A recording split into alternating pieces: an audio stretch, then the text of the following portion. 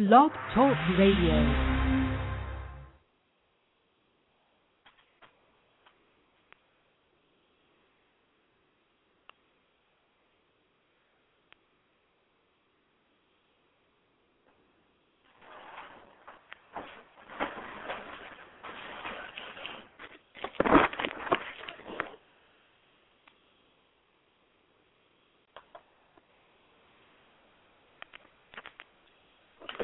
Good morning, everybody. Off to a wonderful start. Hi, Michael Farmer. Hello. I know I probably missed the countdown, but I just want to welcome everybody in to Loretta McNary Live Presents Tuesdays with Michael Farmer. Michael Farmer is our amazing spiritual personal coach, and I'm telling you, I don't know if he has decided on the topic, but I certainly have, so maybe we'll have two topics today, or we'll talk about the one. But, you know, this is the place that you can come for rest and for peace and for knowledge and wisdom and understanding. And sometimes Michael will even crack a joke or two sometimes. So this is a safe place, as they like to say sometimes on the radio, is a safe place. Not very many, but this is definitely a safe place to come with all your cares and your questions about, you know, your spiritual development, your spiritual growth or lack thereof, your faith, how to have more, how to increase those spiritual muscles, then you're in the right place if that's what you've come for. So, Michael, how are you? I am good. I am back in town and back in the saddle and back to life as usual. So I had to get away for a few days for a little rest and relaxation and finish celebrating my half-century mark in the earth. So everything was good, and we enjoyed it. And then, you know, my wife's birthday was yesterday, so we kind of combined all of that together. And I didn't know you guys' birthdays were so close in the same month, like a week apart almost. Yeah, that's awesome. 5 days apart. Yeah, we are 5 days apart. Oh, I love that number 5. I so love the number 5. Oh, well, I'm glad that you had some rest and relaxation and a little celebration going on, and now you're back to being here to answer all of our questions that I probably will have, because people usually want, you know, they'll call in and they'll just listen because we know the numbers, you know, we see the numbers, so we know people are calling in. We know people are listening live as well as through the archives, and we are so appreciative. But we really want to engage you guys in conversation, not so we can, you know, question your faith or your religion or your spiritual relationship with the Father. We are not here to judge or question any of that. We're here simply to answer questions. We don't have many questions unless it's a personal question that we get based on what you told us. So it's always going to be surrounded by love, because we know love covers all. So please feel free to call in and press that number 1 so that we can engage in conversation, or you just want to make a comment, or you may want to suggest a topic that you'd like for us to cover in the future, and or you can, you know, send us an email. Michael's email is gloryapp, GLORYAPP, like Paul, at AOL.com.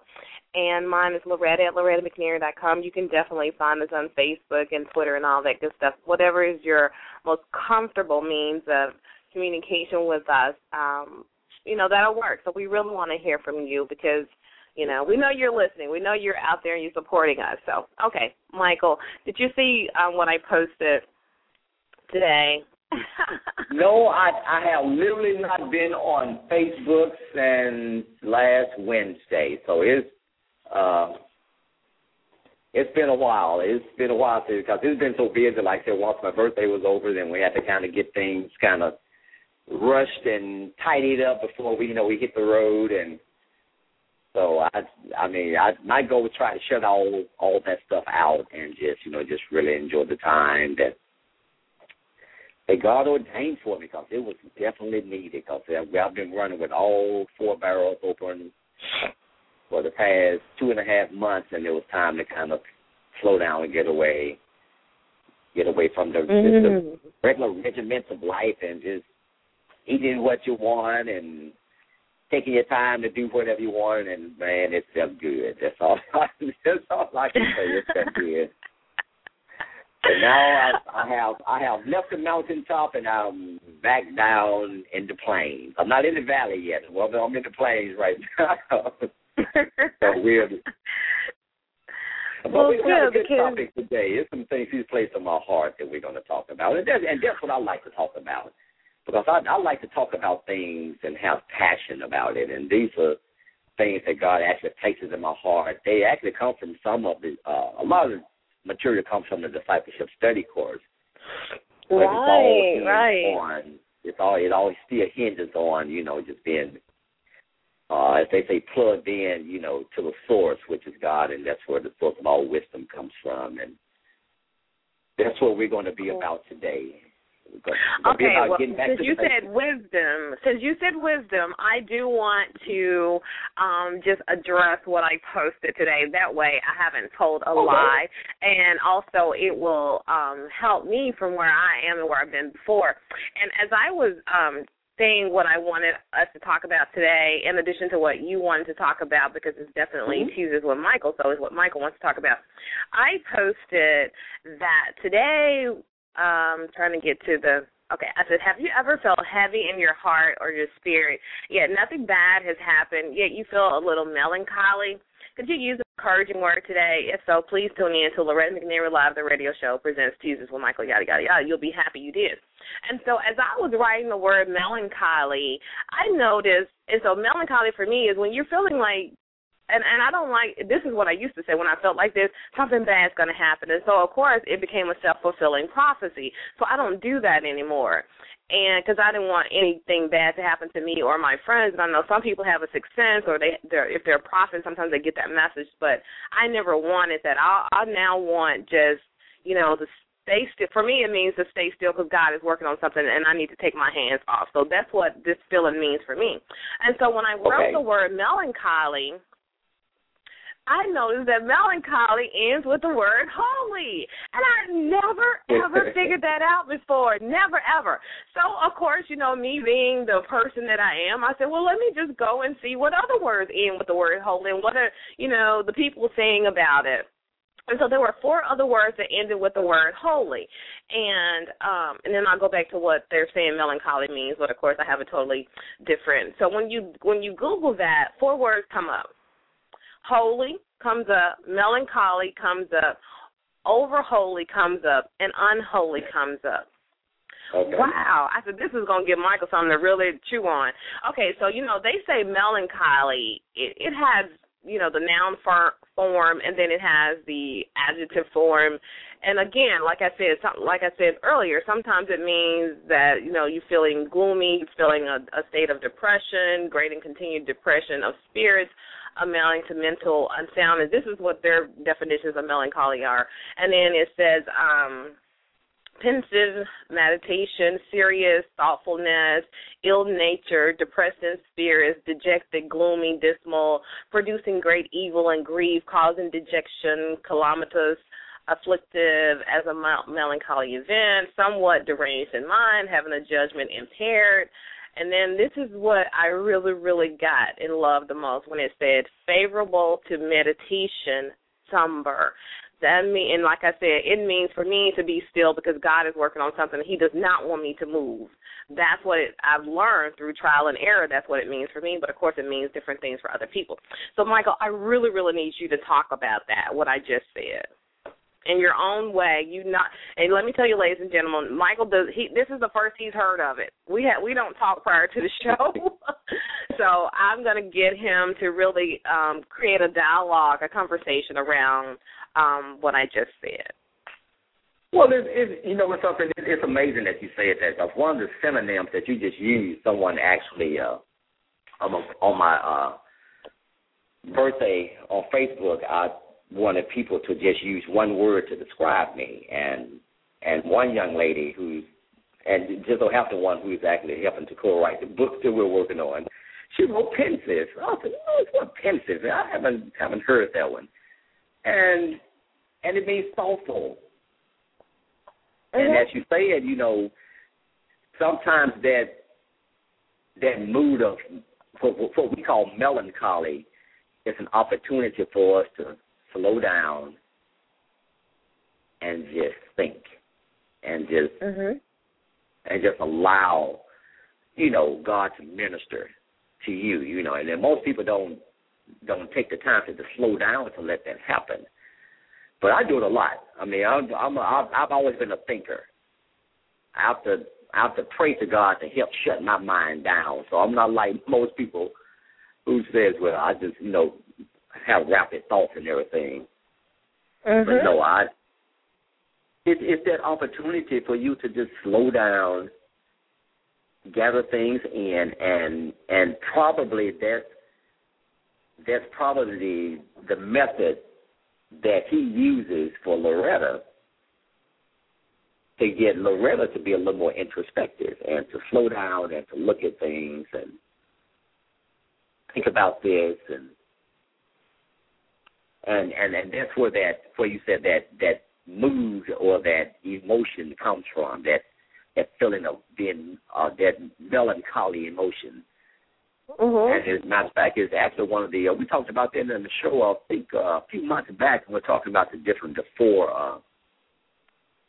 four personality things, and melancholy is one of them.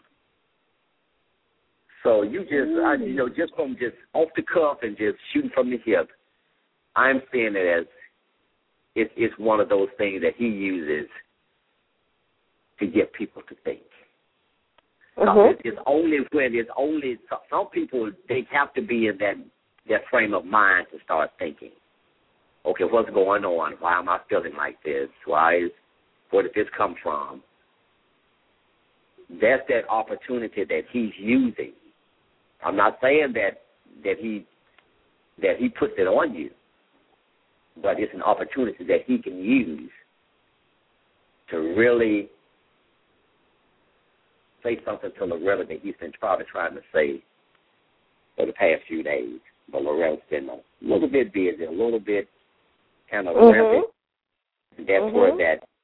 That's where that is coming in. I'm just sensing that he's using this opportunity to really say something to you that he's been trying to say for a while. And I don't know whether you're going to hear it today. And you say, "Wow, where did that come from?" But that's what I'm sensing right now. Is that that's what he's using this opportunity to really get to the heart of Loretta. He has something he really, really, really needs to say. And yeah, you know how it can be. Especially if you got your own children and you're really trying to get something across to them. And the only time they're going to sit down and really listen to mama and daddy is when things are not really going their way. So they kind of come and they kind of sit by you. They're not going to say anything, but they're trying to get you to pick up on their mood. Yeah. Well. That's what you're experiencing right now.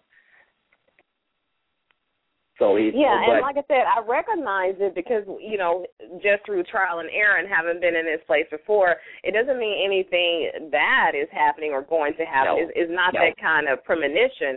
It's just that he wants me, like you said, to sit still and to stop for a moment. Quit trying to work everything out. Quit trying to force things to happen and just, to be a human being instead of a human doing.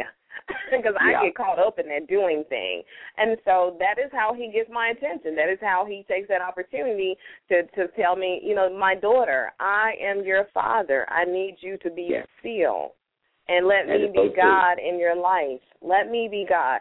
And I'm hoping, because I'm personally sharing this for the first time publicly, that is a message not only for Loretta McNary, because my father will stop the world to give a message to me, and he will do the same thing for you, too, if you would just sit back and reflect on how, things happen just for you, my sister, just for you, my brother. God will do that because he loves us that much. You just have to look for his hand and not always for his. You have to look for his presence and not always for his hand. And so that's when I stop and I start looking for him as my father, him as my creator, and not him as my Jehovah Jireh. I look for him just for him.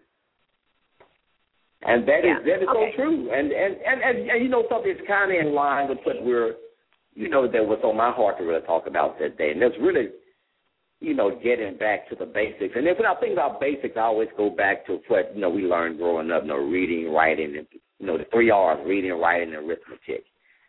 Well, today we want to, and we probably won't finish today, but we'll probably finish on next week. But the 3 R's that I want to get across today is righteousness, refining, and representation. Righteousness, refining, and representation. Righteousness, refining, and representation. Yes. Representation. Oh, and the subtopic can be getting back to the basics. Mhm. So I'm actually just taking some things that have really been in my heart, especially with the righteousness side of it. And there's a scripture, and I'm quite sure everybody can quote it and probably said it so many times, that I am the righteousness of God. Well, what exactly does that mean when you say that? We are the righteousness of God. Sometimes we can get a little bit of cliches and say things, but I want you to really think about, do you really know who you are as a Christian? And I want you to just take a minute and think about, do you really, really know who you are? It's almost like that young child that grows up into a family that's, astute and, and well off financially, and they get to this age and they look at them because it's time for them to come of age, and they look at them and say, do you really know who you are? In other words, do you know what the name that you are carrying in this family, how that can open doors for you and will open doors for you? So that's the question I'm posing to you today. Do you really know who you are? You are the righteousness of God. Man, that's powerful. and he didn't say he wanted you to become righteous. He says that when you receive his spirit, you have been made the righteousness of God. You have been declared righteous. Like I said, just think about that. And as I'm saying this, I'm thinking about, they came out with a list the other day of, the wealthiest Americans again. And, of course, Bill Gates topped the list. I think Warren Buffett was number 2, and then they just went on and started. And then they basically went down, and I was thinking about how most people would say, man, if I could just only just be in this presence for 5 minutes. And, man, we want to be in his presence, see what we can get. I mean, whether it's wisdom, whether it's advice, or whether it's some financial means, we know that it's no accident that those people are where they are financially. Some of them are, some is inherited, but most of it is made. But God tells us that we are the righteousness of God, but it's through Christ that we are declared that righteousness. Now, of course, we're going to have to define what righteousness is. Now, I'm going to give you a simple, workable definition that deals with the context of what I'm talking about relative to the Bible. And that definition means equity of character and actions. There's an equity in your character and your actions. So if you have been made the righteousness of God, that means that the same righteousness that he's had from the beginning is now flowing on the inside of you, then our actions should represent that, and that's where the representation is going to come from, what we're going to talk about later. We should be represented. We should be representatives or ambassadors of who God really is to those in the earth. We should be that light that's shining in the midst of darkness, as you was mentioning today. Just kind of darkness wants to kind of come over you, but you know there was the cue to say, okay, I don't need to go that route. I need to go the route that my Father has ordained for me, and that's the route of light. And that's what you did. You started looking toward the light when you saw that darkness want to come upon you. Mm-hmm. So that's what righteousness is. Equity of character and actions. And there are some other definitions that deal with context, and I'm not going to mention those. But today I just want to talk about that definition there. Do you really know? I'm looking you. Just imagine God looking you dead in your eyes right now and saying, do you really know who you are? No, I don't. I'm taking that question so personal. I am taking it personal today, Michael. So you and hopefully the listeners are too. Do you really know who you are? I'm going to tell you a story. We went to a resort, just for a few days or less, rest and relaxation this past weekend. And when we got there, our car stopped in the middle of the street. I mean, when we got there, okay, well, that's just probably just a fluke. And I started back up, started acting up again. Then we pulled into the hotel, and I was parking the car. It did it again. And, of course, my wife, she freaks out. We don't have all this way. We 400 miles a moment, and now the car would have acted up. I didn't say a word. I didn't say anything. We got everything out the car. We took it up to the room. She was up in the room.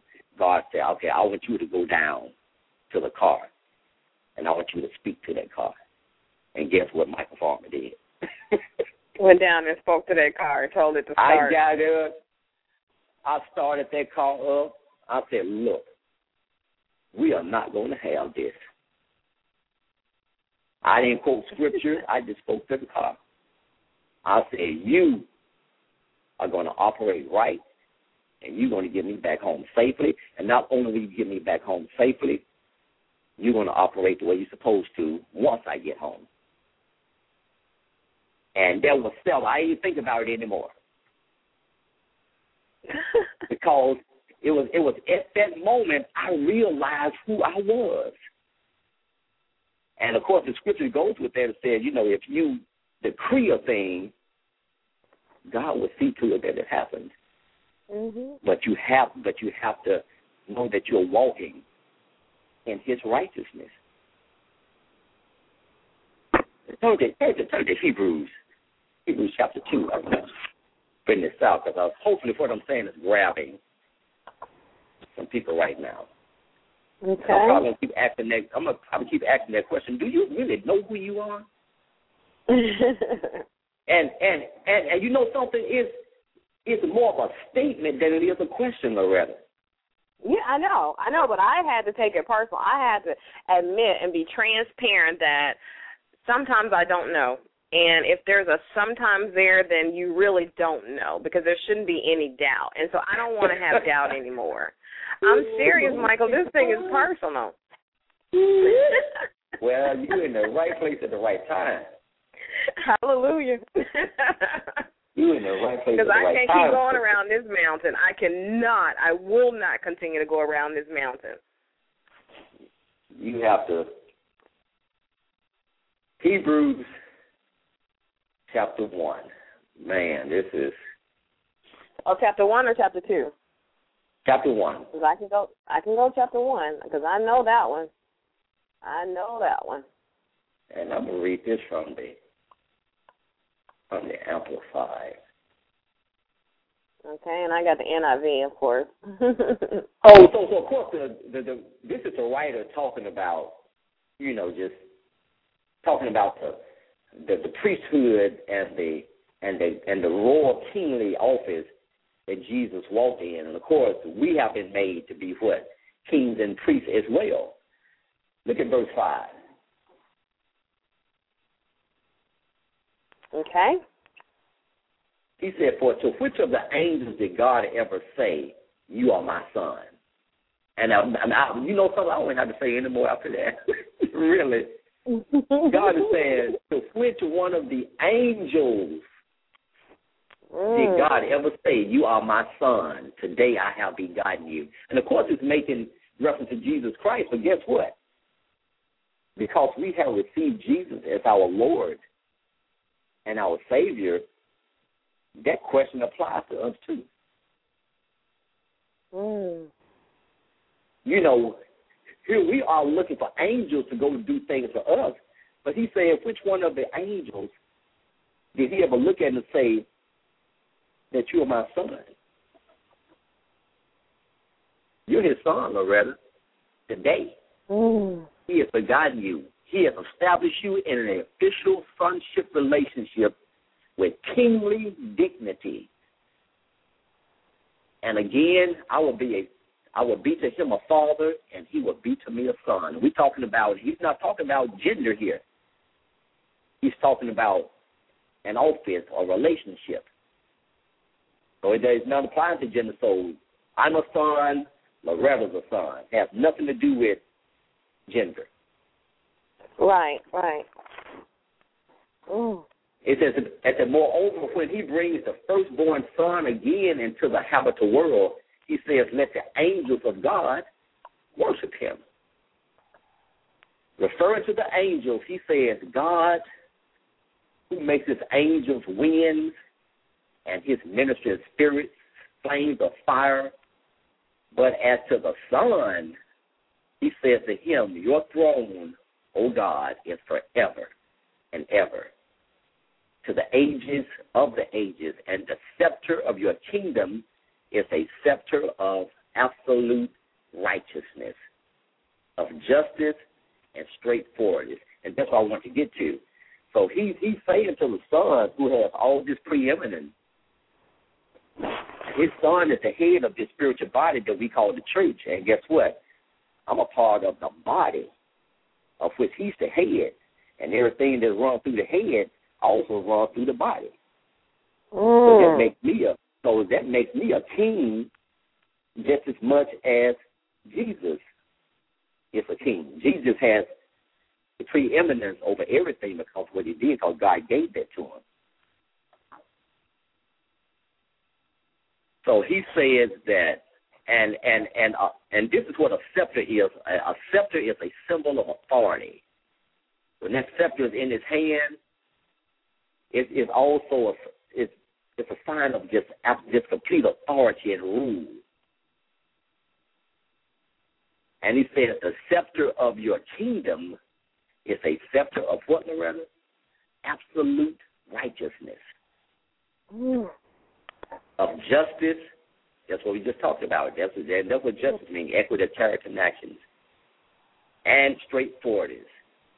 Look at verse 9. It says, you have loved righteousness.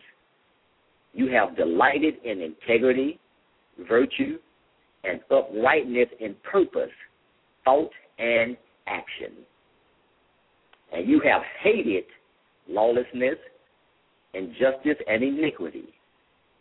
Therefore, God, even your God, has anointed you with the oil of exultant joy and gladness above and beyond your companions. That applies to you, Loretta. That applies to me. So the reason I said, do you really know who you are? If you are the righteousness of God in Christ Jesus, then guess what? Everything that applies to Jesus applies to you. It makes you, because you are, the Bible tells us that we are joint heirs. Yeah, it means equally. Because if somebody says you have joint custody or you have joint owner of a business, that means equal portions. Exactly. I get that. Wow. So, and the only reason we don't recognize who we are is because we have a sin consciousness rather than a righteous consciousness. And when I'm talking about consciousness, I'm talking about awareness. You have to take on this mindset that I am too good for sin to reign in my life. And of course, people are gonna hate you for that. I'm gonna say, first of all, the world gonna hate you for that. And then, of course, the hypocrites don't hate you. for thinking like that. But the ones who believe that they are joint heirs with Christ, and the symbol of our authority as believers is righteousness, that's what it is. And I really want the listeners to get that. That's who you are. And the only thing that can choke that thought out of your life is that you have sin evident in your life that you have not repented of.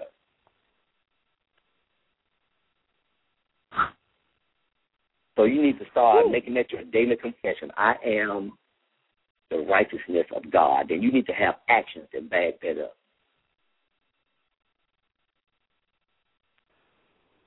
If your mentality is only God is my judge, which I'm starting to hear so much, makes me want to puke every time I hear it. You're just telling me that your life is raggedy and that you don't have to say any more.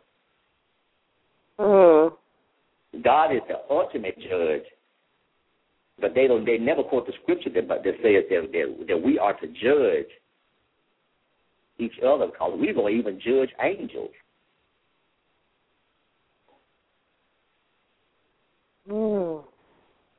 So that's why I'm gonna ask that question again. Do you really know who you are? I'm learning. I'm getting there. Your father owns everything. I came to the realization that all the materials that was in that car, my father created it. And because he created it, it all had to line up with his word. I wanted to go. I was there. I said, well, we can't, I can't be stranded, 400 miles from home. So I had to go down there and I had to decree a thing, and it had to be established or confirmed, and God confirmed it.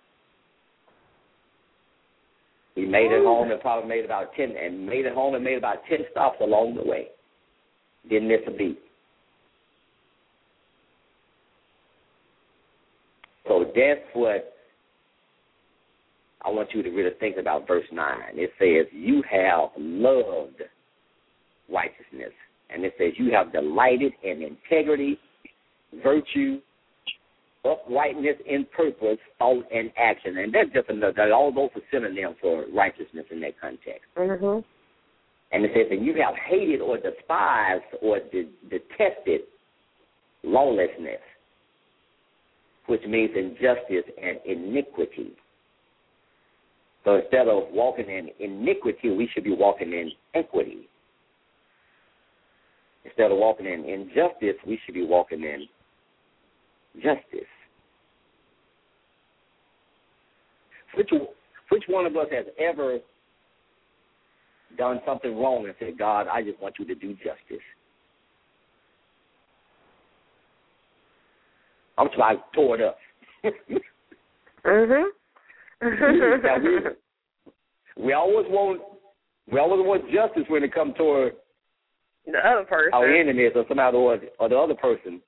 But when it comes toward us, we don't want justice, and justice is just no synonym for righteousness.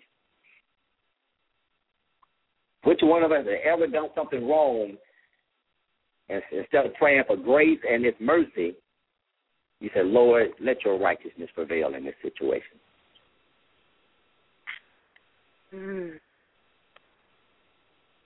Because He said, if you seek first the kingdom of God and His what, Loretta? And His righteousness. He said, Matthew 6:26, around there, will be added unto you. He said, all these things will be added unto you. He didn't say seek His mercy. And of course, there are times when we need mercy. He didn't say seek His grace.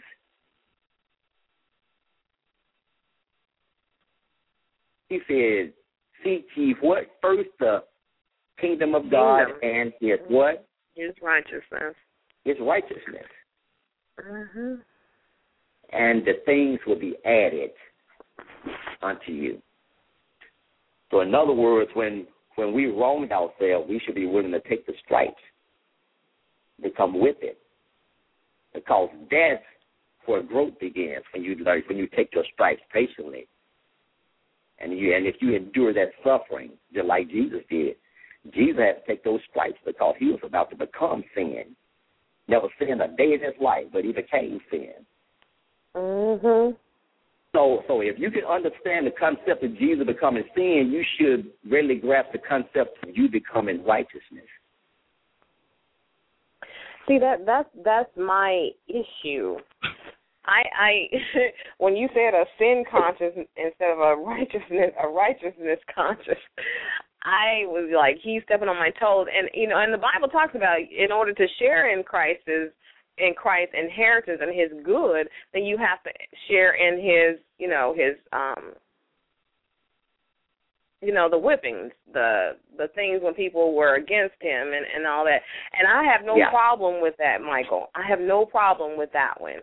Okay. But I'm saying I have a problem with sharing in, his goodness, his gloriousness, his, I got a disconnect when it comes to that. And I can only hope that I'm speaking for other people. I hope that people understand that too. And I know other people must feel like I feel and want deliverance from just having that sin consciousness and having a righteous consciousness. If you can identify with his suffering, then you should also be able to identify with his righteousness and the benefits of being an heir to the throne and all those benefits. Yes. But I don't. Why? Okay. I just want to just and I like this. Why? I mean, are you willing to say why you feel that way? I can only say it's that nurturing and that environment kind of thing, that the psychologists talk about. That's the only thing I can say. It's because that, I was always do right, or this won't happen, or I can identify and I'm comfortable knowing, I don't know. It's just been difficult. I don't know if I feel like I'm unworthy or if I feel like it's not. I know it's true. But for some reason, I haven't connected to that power within like that. It's like, wow. I guess I just don't think I'm worthy. Well, you know something? You have to do it by faith. You have to do it trusting. And first of all, I say because I don't know what Loretta does. I'm just going to be honest with people who are probably listening. I don't know what she does. She don't know what I do. But I know that, years ago I decided that I was going to live this life and I was going to do it right. Even if it meant my whole family rejected me, I decided that I was going to do that. And that was, 89? How many years ago? That's 24 years ago. I made that decision, and I had conviction about it. Now, it took me a while to realize who I was because I was never taught who I was in Christ Jesus until I got to the place where I am now, with the church that I attend now. He did all that for you. He became sin so you can become righteousness. He became poor. Yeah, now I live according to his word. I trust him. I believe in him. I'm saved, and I know when I die I will see him again because I identify with, I want to please God, and it's always been my life. Yeah. I've known Jesus and God all my life because my parents instilled that in us. We went to church. Okay. I always in church, and I became baptized, and I was involved in church, not just going to church. We were very heavily involved. I go to church now, and I'm not participating in anything within my church, but I am, I'm a giver. I'm always, got an encouraging word. So I'm living for Christ. I do that, but for some reason, I don't connect with the throne part, maybe, that I am righteousness, that I hate to say deserve it, but we only deserve it because of Christ, So exactly. It's just a teaching, so I can't even say that without flinching that, I know it says because of Christ I deserve these things, not for nothing I've done, and I know that part, but I haven't been in a place where I can definitely receive all of that. You know, I live for him. I live holy. I live righteousness because I understand that, because I want to please God and I want to see him. Now, do I, you know how we talked about the benefits almost like a year ago? I don't accept my benefits. It's like I work at FedEx, but I'm paying for insurance. I'm paying for 401k, but I haven't, you know, used my retirement. You know, I haven't used any of the benefits, so that's where I am. Okay, but and you just have to just learn how to receive. Yeah. And I want to take a break real fast. Everybody, this is what Michael does through Discipleship International. This is actually what you're experiencing and what you're hearing and what you're taking part of now is actually what Michael does through Disciple International. He has a client, which is me, just by things happening today. And he's helping me to walk the walk and to learn more about wisdom when it comes to, you know, all things spiritual. Because like I said, I grew up in church. I've known God and Jesus as long as I've known my parents. So it's not that. It's just that I don't know everything that comes with it. So he's counseling me. He's walking me through. He's asking these questions. And so if you want to go through, not publicly, what I'm going through now, then that's when you call Michael for the Disciple International piece. And he walks you through, and it's very personal. He doesn't put you out on Front Street. I volunteered for this today. I didn't wake up this morning saying I was going to do it. I didn't even say it 5 minutes before the show aired. It's just evolving that way. So I just want you to understand that your questions are not crazy questions to Michael. He won't laugh at you. He won't think you're crazy. He just says, "Wow, you haven't been doing this. You've been denying yourself." He knows. So he's not going to make fun of you. He's not going to think, you're crazy or whatever. So that get them, and, email him, connect. You really want to get this piece done where you can get all your questions answered. Yes. Well, but you know something, I really like that analogy that you used about the FedEx, and you have access to all these benefits, but you're not using them. It's a perfect analogy. Nobody goes to work every day and they say, okay, we're going to keep my paycheck, Mr. Fred Smith. I don't need it. Yeah, I don't need it. Just keep it. We're going to give you paid vacation. And now, a wage, you earn that. But there are some things they just extend to you because of your relationship with the company, and those are called benefits. Mm-hmm. And the Bible says that we should not forget his benefits. He loads us daily with benefits. Now, like I said, we openly receive his grace and his mercy. We could take all that we can get, but but he said, no, I want you to become righteousness minded. Start asking me for my righteousness, even when you've done wrong.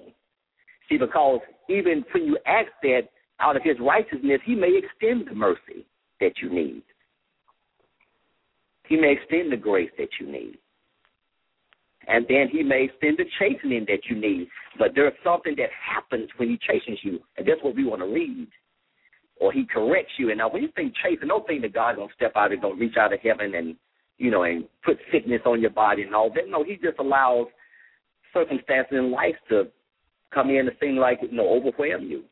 And Job is a good example of that. But because Job maintained at that time as the righteousness that he knew how, as we say, he gave him double for all the trouble. He gave him double for all of his trouble. So Job had more in the latter part than he did in the beginning. Because he did what? He maintained his integrity, which is another synonym for righteousness. Let me read this in Hebrews chapter 12. And that's the book I'm actually starting to do my reading in. And it says, let's start verse 6. Well, let's look at verse 5. He said, Hebrews 12, Hebrews 12 okay. and 5. It says, have you forgotten the exhortation which speaketh unto you as unto children? my son, and he said, my son, my what? My son. There you go, you're right, his son. Despise not thou the chastening of the Lord, nor faint when you are rebuked or corrected of him. For whom the Lord loveth, he chasteneth, and scourgeth every son whom he receives. He says, if you endure chastening, God deal with you as with what? Sons. But what son is he of whom the Father chasteneth not? So one of the benefits of sonship is that we put ourselves in a position to be chastened or corrected by God. And sometimes he does it with words. He doesn't do it a lot with circumstances like most people want to see. He can use it. He'll use circumstances to teach you, but he wants to teach you with his word. He wants to correct you with his word. He said, if you endure chastening, God dealeth with you as with sons. For what son is he of whom the Father chasteneth not? But if you be without chastisement, for we are all partakers, then you are bastards and not sons. In other words, you don't have that personal relationship. He deal with you as an illegitimate person and someone did not, and as someone that did not proceed out of him. That's what it means to be born again. We're born from above. We have emanated from God. That's what gives us that brand new life. It says, furthermore, we have had fathers of our flesh, talking about our natural fathers, which corrected us, and we gave them reverence. Shall we not much rather be in subjection unto the Father of spirits and live? For they verily for a few days chasing us after their own pleasure, but he for our own profit, that we might be partakers of his holiness. And that's what you talked about the other day. He's using that state of melancholy that you talked about so you can partake in his holiness. Mm-hmm. That's why he said you recognize that, wow, I just noticed that ends with holy. In other words, come out of that state of melancholy that you now recognize that you're in, and then come down to the end, which is holiness. Because guess what? God declared the end from the beginning. Woo, man! I'm about to dance. I knew you were going to work with it, Michael. I knew you were going to work something out with that. Oh my goodness, that's right. And I got it as soon as I was reading it and I had wrote it. I said, oh my goodness, this word ends in wholeness. So it was an analogy for this day, and it always happens. When I feel, like I said earlier, when I feel like this, it always ends up what God is trying to tell me something. So it always ends up in holiness. Okay.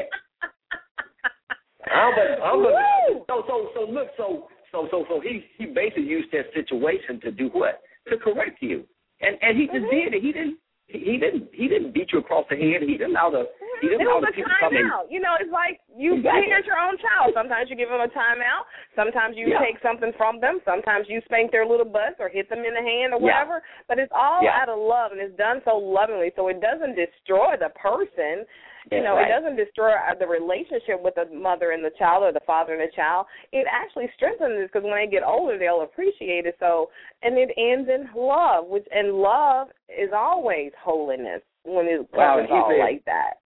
When I like that, he said, but for he chastens us for our profit, that we might be partakers or partners in his holiness. Now, no chastening for the present seemed to be joyous, but grievous. Nevertheless, afterward, we always want to get to the afterward. Nevertheless, afterward, it yields the peaceable fruit of what? Righteousness unto them which are exercised thereby. There it goes right there. What more can I say? So we have to learn that, like I said, because of our sonship, that allows God to chasten us. He said he chastens whom he loves.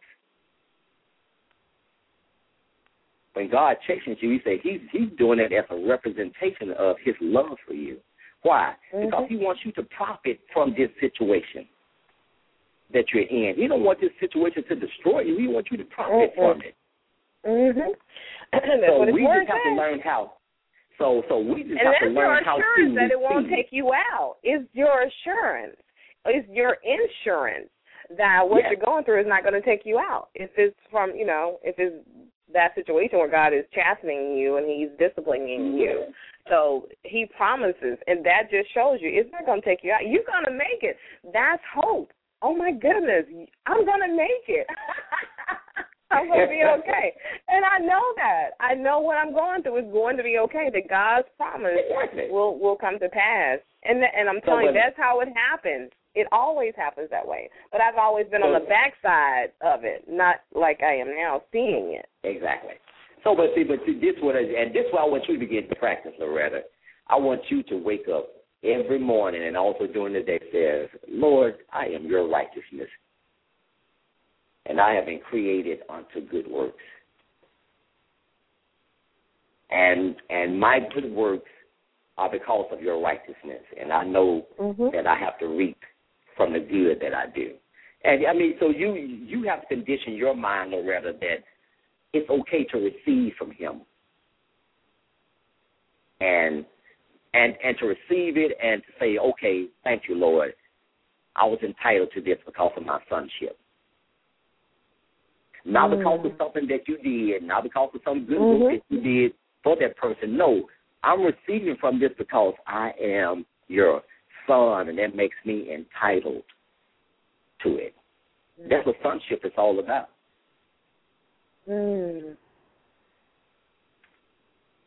So, and I'm quite sure there are some that will listen to you talking and identify exactly what you're talking about. That sense of unworthiness.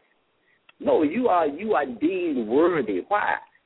It almost be crazy if Jacob came to you and say, you know something, Mama, I don't even seem worthy to be your son. You'd be like, boy, what you talking about? You'll be saying, boy, you came out of me. That makes you worthy to everything that I got. Matter of fact, you won't have to ask for it. If it's there, it's yours. Because I know that you're not going to abuse that privilege consuming upon your lust. So that's where I said we got to get back to the basics, or rather, righteousness, refining, and representation. That's what it's going to be about for the next couple of weeks. Man, I don't preach myself happy. And me too. I started out with the melancholy. Now I've ended up in holiness, so I'm good. Oh yeah. And man, it has to be that way. And you know something, it has to be that. Like, and I just want, and I want to, end. Once we get to the end, I want you to carry with you that question, the question that's a statement. It's a question that's a statement. It says, do you really know who you are? Because once you come to that realization of who you really are, it would transform you instantly. I'm not talking about day. I'm saying it was because you've already been transformed. You just don't know it. Yeah. You've already been transformed into a butterfly. You just got to break out of that cocoon because that's what the wings do. Breaking out of that cocoon is what gives the wings strength for him to fly once he gets out of there.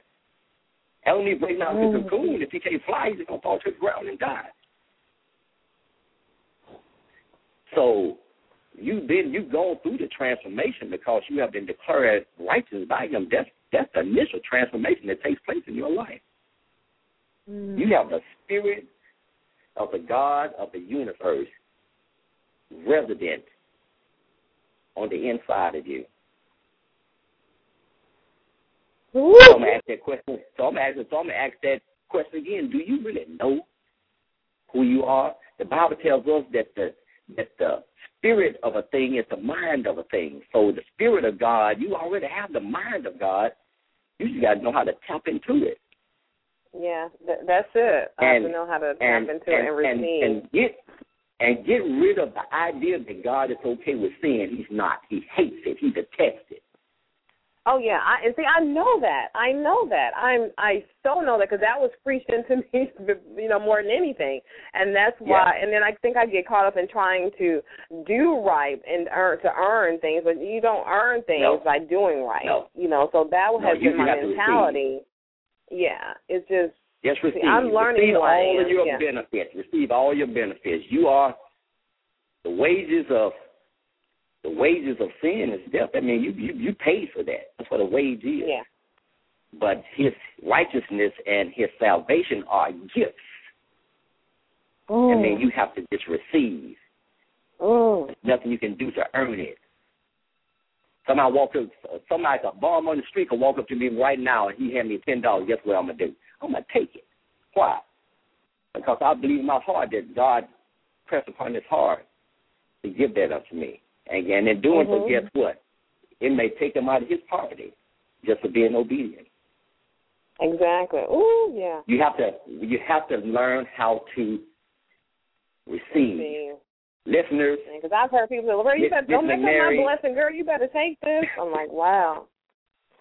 So learn how to receive. And see, I was on the opposite end of it. I had to pray to God to teach me because I'm so analytical.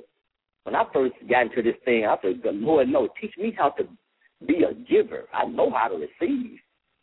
I said, teach me how to give. And, man, both of them are equally good, giving and receiving. And I wrote about that in my book. And I wrote through, it was definitely an unction from the Holy Spirit because I wrote it, but I don't fully get it. And that's exactly what we talk about. Giving and receiving are, they're interchangeable. They're the same. You got to learn how to be a giver and at the same time learning how to be a receiver. And I talk about that in my book. I got chapters on that. And it's spiritual. It's biblical what I wrote. But I have not applied it. I still have not applied it. Oh my goodness. So start applying it because I love to give. Even in my business I had to learn. I learned how to give. I don't tell nobody about it. I'm a giver. I don't tell nobody about it. I don't stand to give no testimonies about it. All I'm doing is sitting back and watch and say, wow, God, your word is so true. There are people I've blessed, and I'll look at them, they don't even know it. There are people come in there and told me anything. I said, something, God impressed me upon your heart to give you this stuff today. I said, just receive it. And they stand there and just break out in tears. But you just don't know. And they give them a story about what has happened. They just lost a job and all these things. He said, and in return, they speak blessings upon me. Wow. And that's why I can stand any day and say, and when God told me years ago, Michael, for whatever you don't get or lose unrighteously or unjustly, he said, I will give you too. And that was my peace going forward in business. Because a lot of injustices happen in business. So that was my peace. And it works every single time. Why? And the only reason I can walk in that boldness is because I know that I act righteously. I treat people justly. So it's an act of reciprocation that has to happen. Like I say, you can't just be a receiver. You have to be a giver because it's a cycle. Giving and receiving. Receiving is for giving and giving is for receiving. Receiving is for giving and giving is for receiving. And you want to keep that cycle going. Amen. That was good. And I wanted to tell everybody. You hear the music. You only got a few seconds. I just want to remind everybody that Psalm 68:19, praise be to the Lord, to God our Savior, who daily bears our burdens. And we said daily loads us with benefit. So that is strictly scriptural. And as always, we always use God's word. Thank you guys so much for listening to Loretta McNary Live Presents Tuesdays with Michael Farmer, our spiritual personal coach. We look forward to our Tuesday conversations and look forward to hearing from you. God bless you and be a blessing. Bye-bye, everybody. Adios.